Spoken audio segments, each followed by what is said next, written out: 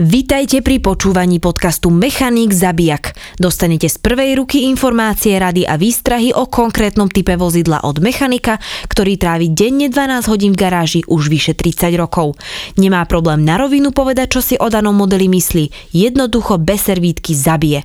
Nemá dôvod prikrášľovať. Neplatí ho žiadny díler ani žiadny výrobca. V tejto epizóde si priblížime Fiat Stilo. Stilo trošku väčšie ako tie punta.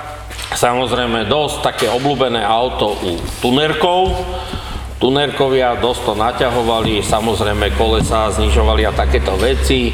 Motory, tie benzínové, dosť často tie 1.6, v podstate chodil ten motor, spotreba nemôžem povedať ani veľká, ani malá, skôr taká trošku väčšia, ale chodilo to zase problémy s tými nápravami, problémy s tým hnitím u toho auta, ale ako u tých mladých ľudí bolo to auto fakt dosť obľúbené z toho dôvodu, že boli na to všelijaké dostupné veci, spoilery a také veci, takže dosť sa tá komunita tých tunerov týmito autami zaoberala.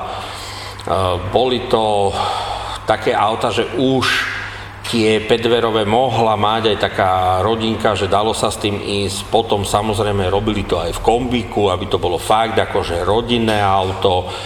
Boli tam také tie 1.4, asi najslabšie motory, chodilo to, trošku tiekli tie motory, to je pravda, ako trebalo sa o to starať, nejaký extrémny problém s tým motorom nebol, ani s tými šeskami.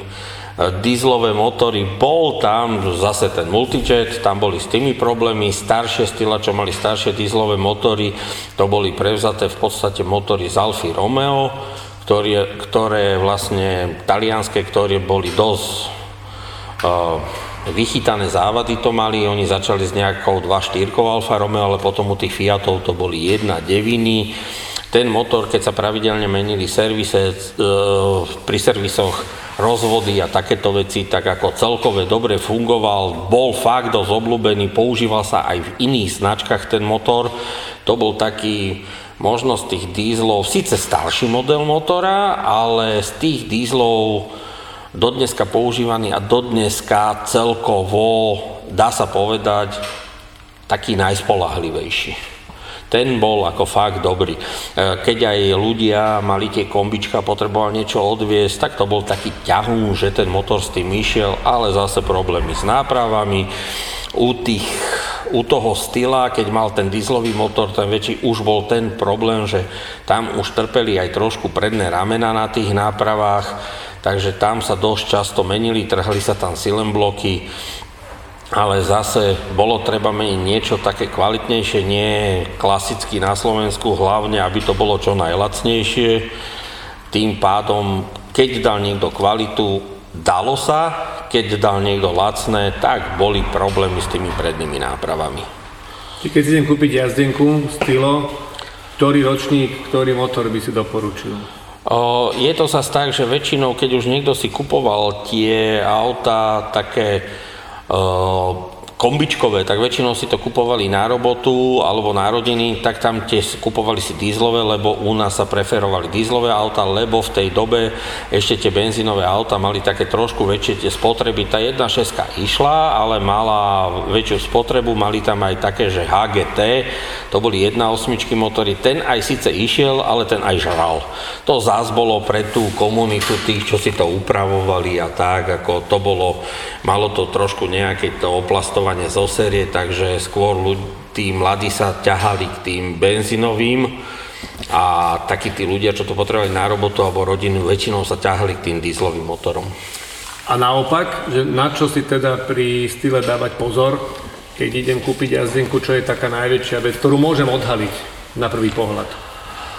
Na Stilách takisto tie nápravy, hrdzavenie, u tých aut samozrejme zo spodu to hrdzavenie si pozrieť. Hovorím, oni majú, Fiat má dlhé roky to, že áno, nie je to v katalógu, s tým sú oni dosť preslávení, ako mali s tým problémy. Samozrejme, ako tvrdím, furt si skontrolovať tie fugy na tých dverách, blatníkoch, či to cca sedí, či tie farby tých dielov nie sú nejak moc rozdielne. Tam v tej dobe ešte nebol nejaký ten problém, že plastové diely by boli trošku inej farby, jak sú ostatné karosárske diely, ktoré sú z plechu, ale zase nejaký ten škrkanec, jasne v Bratislave nárazníky, blatníky to mávali, len aby tam tie fugy trošku sedeli cca primerane, aby boli všetky kol dokola na aute. Ešte bol problém u Stila také, že vzadu, v zadných lampách nebolo jedno, aká žiarovka sa tam dá. Niekto si povedal, je tam 5W, však dám tam 10W. Potom to vysvecovalo na prístrojovke, furt to tam blikalo, že problém. Stačilo, aby sa to jemne zaoxidovalo, alebo niekto zmenil trošku žiarovku watáž a už to blikalo na prístrojovej doske, takže to vypalovalo oči. Hviezdičky? Hviezdičky ako, dajme tiež 4 Fiatu. OK. Super, máme to, že na 5 minút, čiže paráda. A môžeme ísť teda tú chromu? Chroma, no, to je, dlho sa to robí. Tak poďme. Fiat Chroma. Ľudia to poznajú ešte za starej éry, áno, bolo to také väčšie už auto, robilo sa to tam samozrejme v dízli, v benzíne, ale došla potom taká novšia Chroma, už je to také trošku väčšie, fakt vyslovene dá sa povedať pre tú rodinu, keď sú aj tie 3 deti, že už sa tam dalo lepšie nasadnúť. Samozrejme zás najviac obľúbená tá 1.9 dízlová, aj 2.4 tam bola, bolo to aj v dosť veľkých výkonoch tie motory. Je to